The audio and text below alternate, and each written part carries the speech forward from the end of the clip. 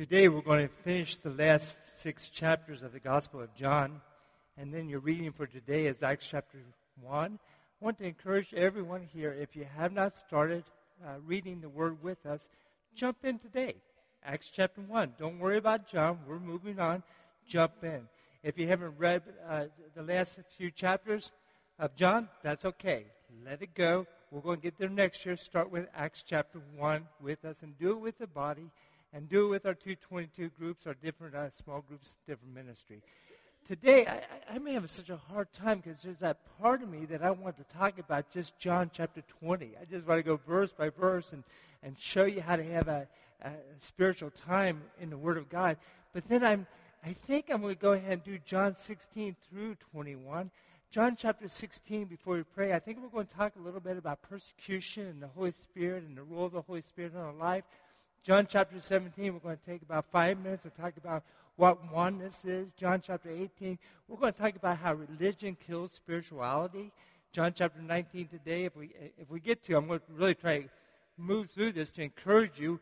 John chapter 19, we're going to talk about the crucifixion of Christ and the 7 things that Jesus said on the cross. John chapter 20, we're going to talk about the resurrection, how wonderful that is.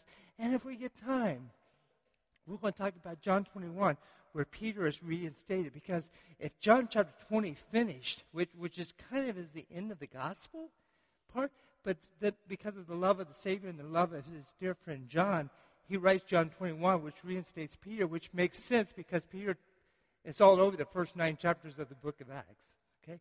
So we have a lot to cover today. Are we ready to do that? All right. Well, join hands with the person next to you. Let's pray and just ask the Holy Spirit to open our eyes and illuminate his word. Holy Spirit, we ask that you come. You are the teacher. And I ask that you just flood through me and that, God, I can just get out of the way and your Spirit could just flow through me to minister your word, to bring your word alive in us, because your word combined with the Spirit is what changes lives and changes hearts and what changes our world. So we love you. Please let there be a great anointing of your word today. In the mighty, precious name of Jesus. Amen. In John chapter 20, and verse 30 and 31, this is the passage I want you to see. This is why John, the disciple whom Jesus loved. By the way, what do you think about that phrase? You see that several times in the gospel. The disciple whom Jesus loved. Do you know what that means? It doesn't mean there's a special relationship between him and Jesus. It means he understands the relationship between him and Jesus. Let me say that again because I want to get to a point here. It doesn't mean there's a special relationship between him and Jesus that Jesus can't have with any of us. It means that he understood that relationship. So I can say, Dennis is speaking today, the disciple whom Jesus loved. And that's not arrogant. That's not egotistical. That's reality. I am a disciple whom Jesus loves. So John says at the end of chapter 20, this is why he wrote under the inspiration of the Holy Spirit the gospel. Now Jesus did many other signs in the presence of the disciples, which are not written in this book. But these are written. Why, Jesus? Why did you write these? So that you may believe that Jesus is the Christ. Stop. Look at that. How's your belief through this gospel? Has it grown? How's your faith? Has it grown? Have you looked and dug in there and said, wow, that's really neat. That's really cool stuff. Wow. And your faith has grown. He wrote these so that you may believe that Jesus Christ, the Son of God, and that by believing you may have Zoe. Remember that Greek word Zoe? You may have life, eternal life that begins now, the life of God that the Spirit of God brings into your heart, that you by believing may have life in his name. That's why he wrote that. So as we start in John chapter 16, let's let our belief level, let's let our faith level just grow. All right, he starts in John chapter 16. Jesus, we talk about him being in the upper room. Actually, the last verse of John chapter 14 says, he said, come and let's go. So some people say he's walking towards Gethsemane, these last few chapters, 15, 16, and 17, talking about what is to come. And he starts off with a very intimate time with his disciples. And he says to them, hey guys, I want you to know you're going to be persecuted. Wow. You're going to, because he said, I'm God, and they persecuted me. And that they did this to me, those who are my followers, who claim to be my disciples, they're going to persecute you. And he said, they don't understand. But that's going to happen. And then he switches and he says, now let me tell you something about the Holy Spirit is going to come. And you need to be happy about that because I'm leaving. Now their heart is broken. You just said, I'm going to be persecuted. And now you're telling me you're going to leave, and you're telling me I need to be happy about that. And he said, yeah, because, you see, if I don't leave, I can't pour out the Holy Spirit. And the Holy Spirit needs to come because there's three things the Holy Spirit is going to do in this world. As you read in John 16, what's the three things? He's going to convict the world, number one, of sin, right? That's what he does. Number two, of righteousness. Number three, he says the Holy Spirit is going to convict the world of judgment. So let's talk about those. The Holy Spirit, when he comes, and he's here, and he's doing this, by the way, he's doing this in our life. He's doing this in our world. Remember, Jesus said, no one can come to the Father but through me. And then he said, no one can be drawn to me but by the Spirit. Well, why? The Spirit is doing these things. What's he doing? Number one, he's convicting the world of sin. And he says, because they don't believe. The Spirit is moving around this globe today, convicting people that Jesus Christ is the Son of the living God. And that you can have salvation through him. And he's moving in people's hearts, drawing them in. Second thing, he's convicting the world of righteousness. What's that mean? He's saying that through the shed blood of Jesus Christ, he's going to show you that you can have the righteousness of God by being in Christ. And then he says the Holy Spirit is convicting the world of judgment. What's that mean? I mean, when you guys read through John 16, are you asking yourself these questions? That's kind of why I want to walk through this, because I want you to see as you read, don't just read, ask yourself questions. I mean, what does that mean? What does it mean that he's convicting the world of judgment? Well, it means this, that those who are in Christ have been judged to life, and those who are outside of Christ have been judged to death. And the Holy Spirit is convicting the world of that. And then in the very last verse of John chapter 16, he says to his disciples, he said, peace I leave unto you. You're going to be persecuted. The Holy Spirit's going to be moving, working, touching lives, changing hearts. Peace I leave to you. Now, why can he leave us peace? Because Jesus said, peace I leave to you because I have overcome the world. Now, please understand, you haven't overcome the world. He overcame the world. Now watch this. It's important that you get this. Once again, I'm asking myself the question, what in the world does that mean? See, by virtue of me being in Christ, I have overcome the world because he overcame the world and I'm in him. Does that make sense to you? And he said, because of that, you can have peace. And then he goes into John chapter 17, this great prayer of John chapter 17. I love it. Jesus prays, first of all, for himself. Then he prays for his disciples that he's walking with. And then thirdly, he prays for you and I. Let's talk about his prayer for himself. He prays for himself. He says, God, those who have given me, they believe. And then verse 3, I love this. And he said, this is what eternal Zoe is. This is what eternal life is, that they believe in me, the Son of God. And then he says, and I love this, he says, now, Father, I'm ready to come home and put on the glory that I left when I came to earth. See, that's his yearning to be that oneness, to have that oneness and that connection back to the Father. He's saying, I'm ready. He's about ready to go. He knows his time has come. He's about ready to go to Golgotha, go to the cross, and go through all the incredible pain and suffering he's going to endure. But he said, Father, I'm ready. I want to be restored to that glory that I had when you and I were one. And then he prays for his disciples that's with him. He says, God, two or three things. He says, they believe. They believe in your word, and they believe who I am. And he says, I ask that you protect them and that you work through them. And then he prays for you and I. And in verse 23 of chapter 17, I want to spend a little bit of time with this. He says this, I in them and them in me, may they be brought to complete unity so that the world may know that you sent me and that you love them even as you love me. Question, how does the believers become in complete unity? I don't know what your experience when you read that, But I kind of looked around through my last 40 years of walking with the Lord, and I haven't seen that.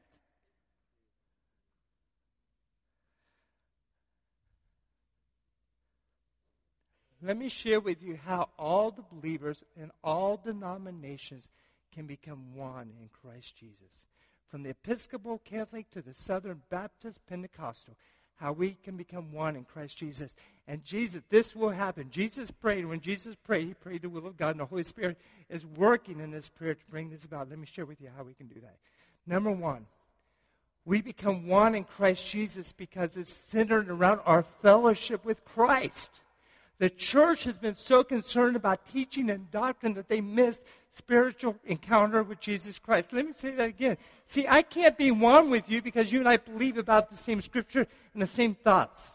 But I can be one with you, and you and I are both experiencing Jesus Christ, and we love him because his love produces in us love for one another. So I can now differ with Bill, and it's okay because he's experiencing Jesus Christ.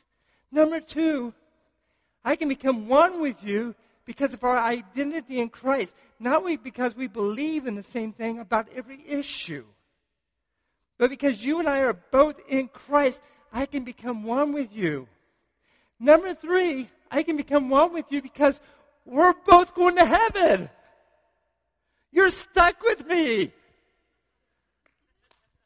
We're going to heaven. Now think about this. Please understand, I'm not saying theology is not important. I study it. I love it. I know the scriptures on why I believe once saved, always saved. And you know the scriptures on why you believe you can lose your salvation. That's wonderful. But you love Jesus with all your heart. Yes. Are you in Christ? Yes. Are you going to heaven with me? Yes. I love you. I love you. So let's keep talking. But not with an unfriendly spirit, but with a loving spirit. Man, I can be around my brothers who speak in tongues all the time. And they just do what they do. And I could be around my brothers over here and say, dispensationalists, that's all gone. That left.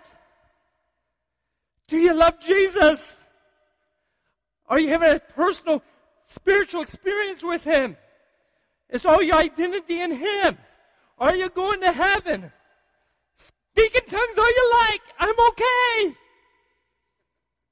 Now, I may not want to be in the same local congregation. That's okay. Okay? Catholic priest. All the kind of things that they do and that kind of, man, a lot of Catholic priests who just love Jesus. They love Jesus, but they do a lot of things that I don't understand. We were at a service and they were throwing water at me. I don't know what that means, but okay. If it's something good, give it to me. I want more of it. You know? But I look at that dear brother and say, do you love Jesus? Are you having spiritual encounters with Jesus Christ? Is your identity in Christ? Are you going to heaven with me? Then let's embrace. Now we can talk about all the issues we want. But Jesus says, I want my church to be one. I want them to be one. You and I can't be one if we're going to debate with the mean spirit issues. But we can be one if we surrender our life to Jesus Christ and love each other on the basis of that. Does that make sense? That's John chapter 17. And see, by the way, that's why we're a community church.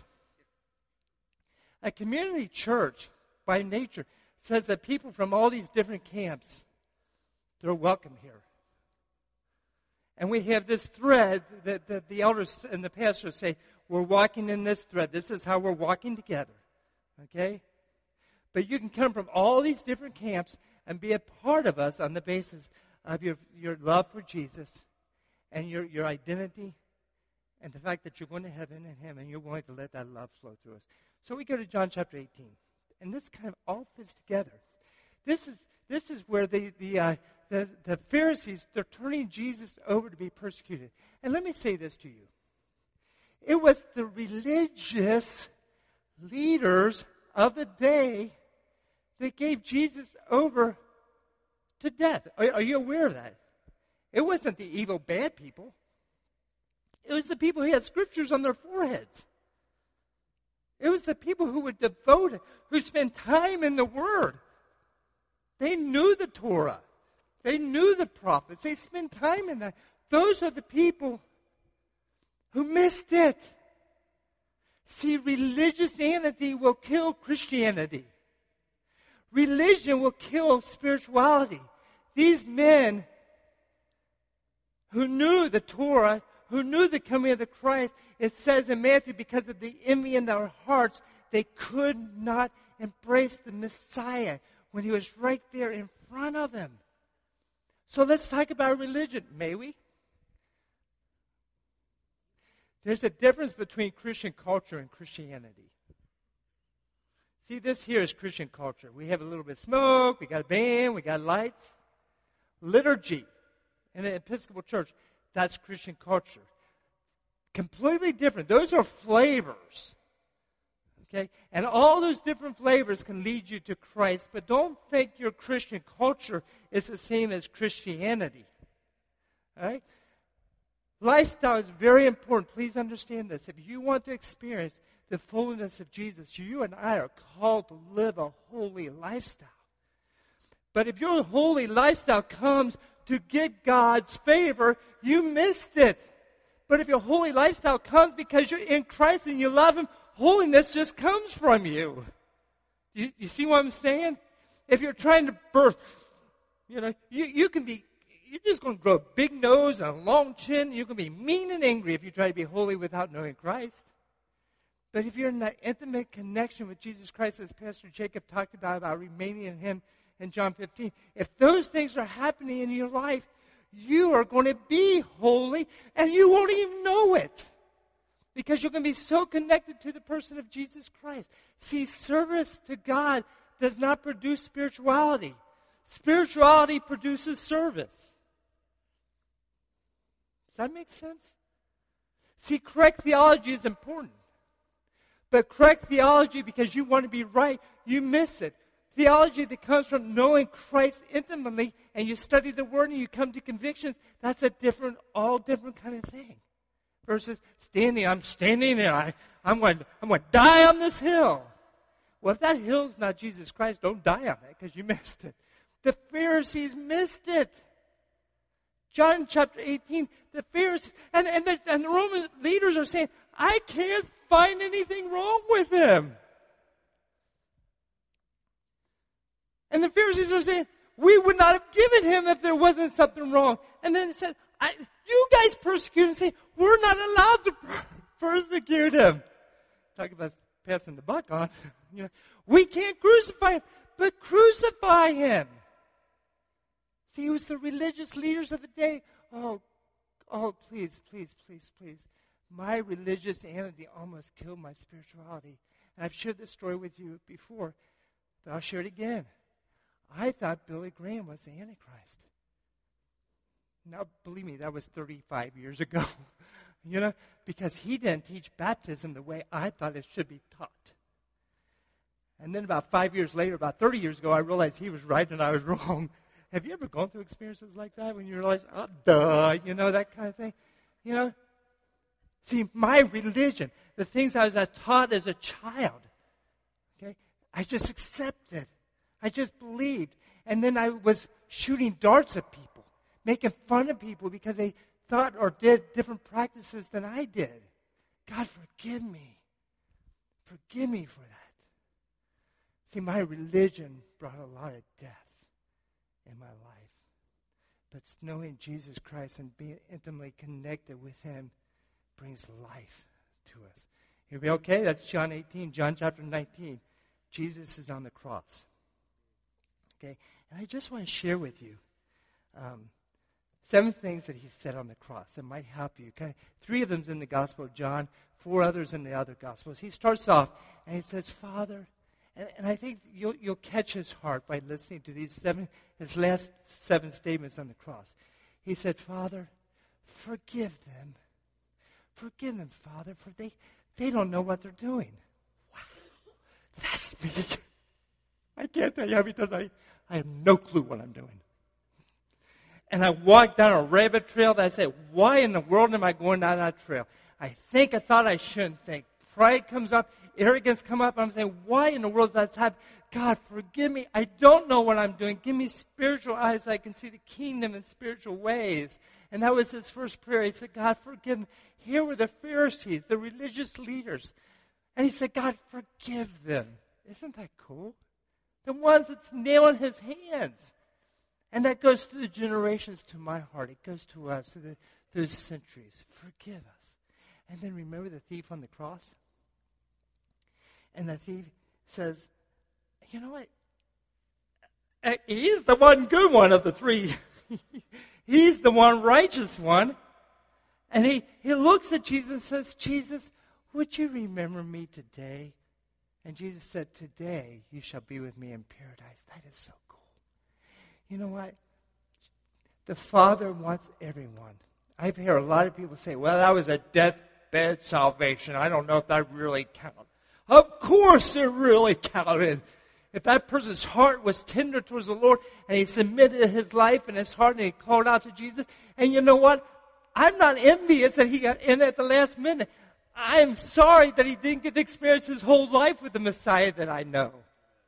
You know, that he lived his whole life or her whole life in ways that doesn't make sense with the gospel. I want everybody, I don't care if you find the Lord at the age of 10, at the age of 25, 50, or 90 on your deathbed. I just want everyone to find the love of Jesus Christ and submit to that love. And to hear his voice saying, you're going to be with me. That's good news. That's good news. And so he said, you're going to be with me. And then something's happening. And all of a sudden he starts thinking about his mom. And he looks down at the disciple whom he loves, which is John, and me, and you. But specifically he looks at John and says, John, this is your mother. Isn't that tender? Isn't that warm? He cares about families. He cares about children taking care of their parents and parents taking care of their children. Siblings caring for one another. He cares about that.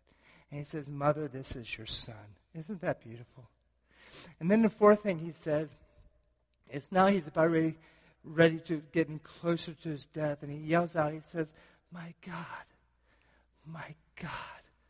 why have you forsaken me?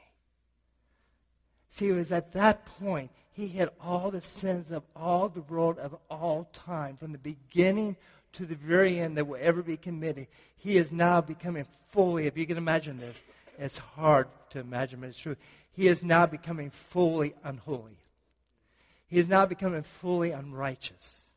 Okay? And because of that, the Father had to look at him and turn his back on him. Now, for once in all of eternity, they are now separated because the Son had to pay the full price for everything. So Jesus cries out the brokenness, and he says, my God, why have you forsaken me?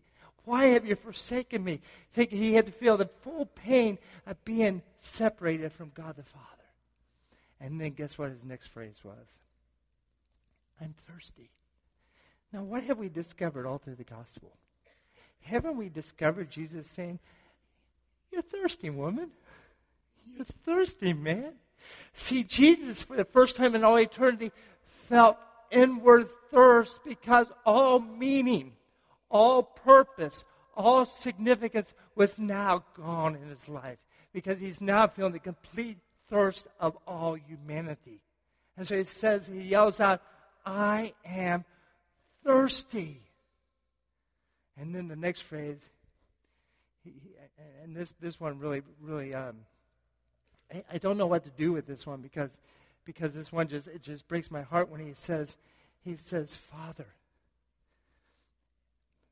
it is now finished.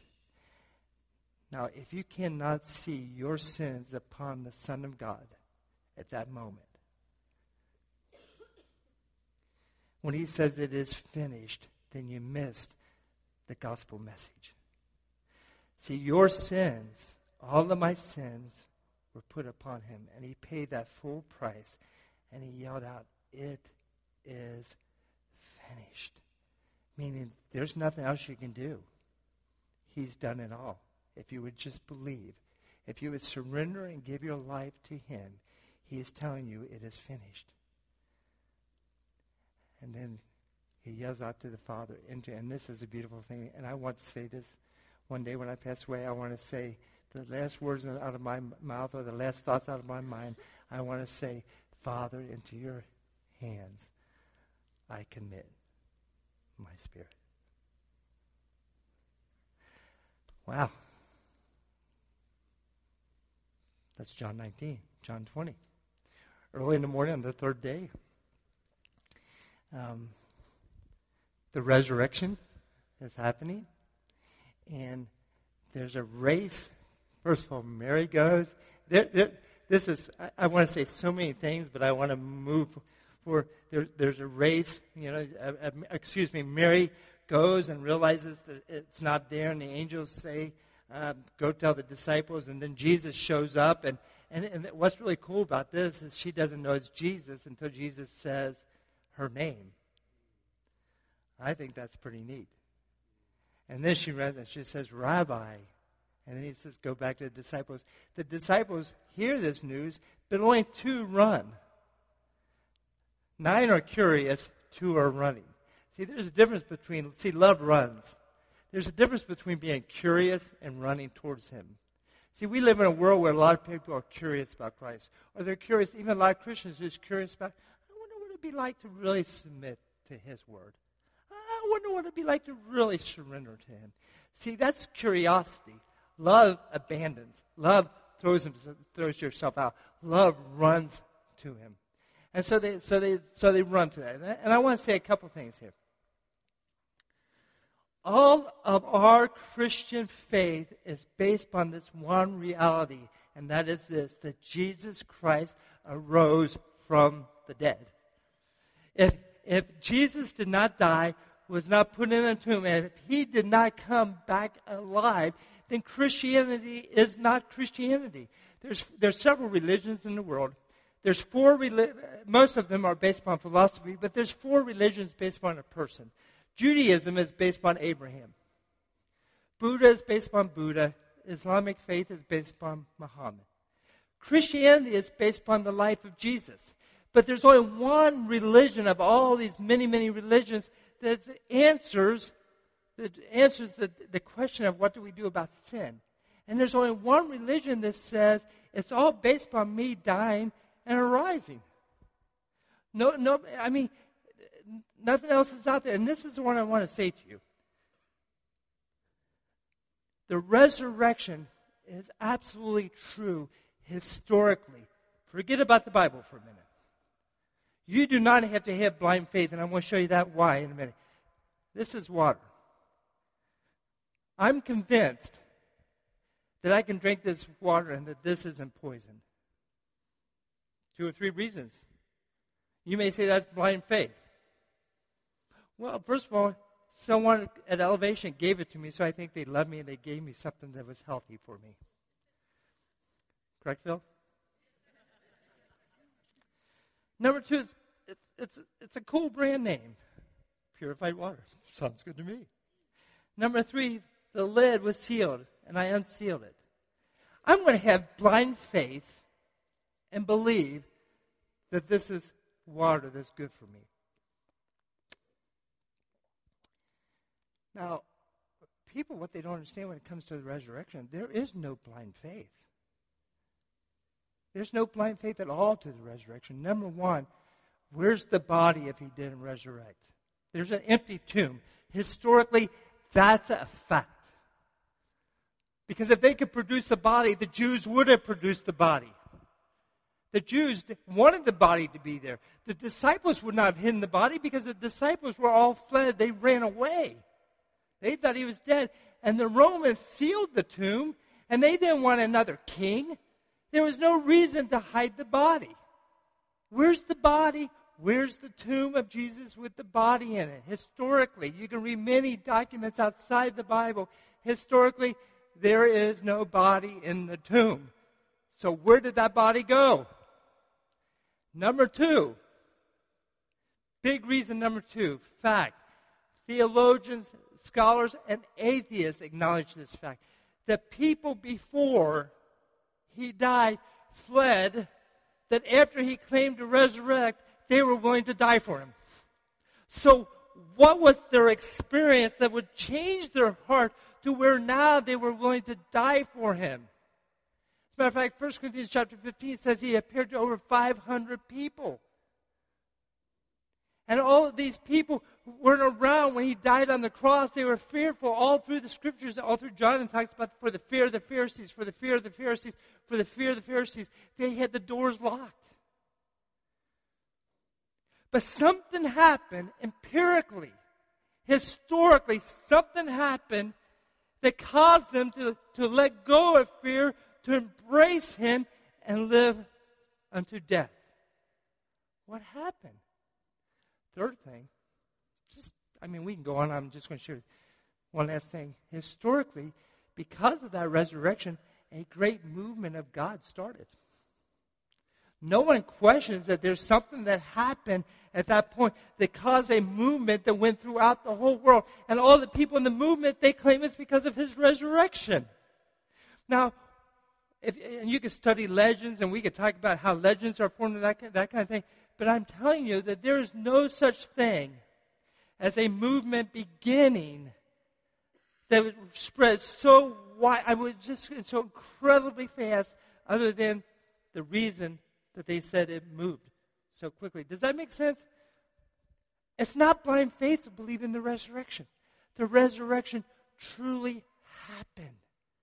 And when you abandon yourself to that, you can get excited because that's the good news, is that your Lord, your Messiah, your Savior, your Yeshua, he rose from the grave. Now let me say this, that I think it's an incredible thought, is that if you and I live with our resurrection every single day, that we know truly that we serve a God that's 100% resurrected from dead, it makes a difference, and it will empower you and I. So, that's John 20. And I got 3 minutes left of John 21. All right? The gospel ends at that point. He's written all these things so that you could believe, so that your faith could grow. John 21, you got to remember, Peter was he was a leader. When John 21, we see the disciples out there fishing. And all of a sudden, Jesus appears. And this is kind of cool, by the way. What do you guys think about those things about the doors are locked and he just appeared? Did anybody pick that up? And you're reading, it's so cool. And that at different times he appeared and people didn't recognize him until he let himself be known. You know?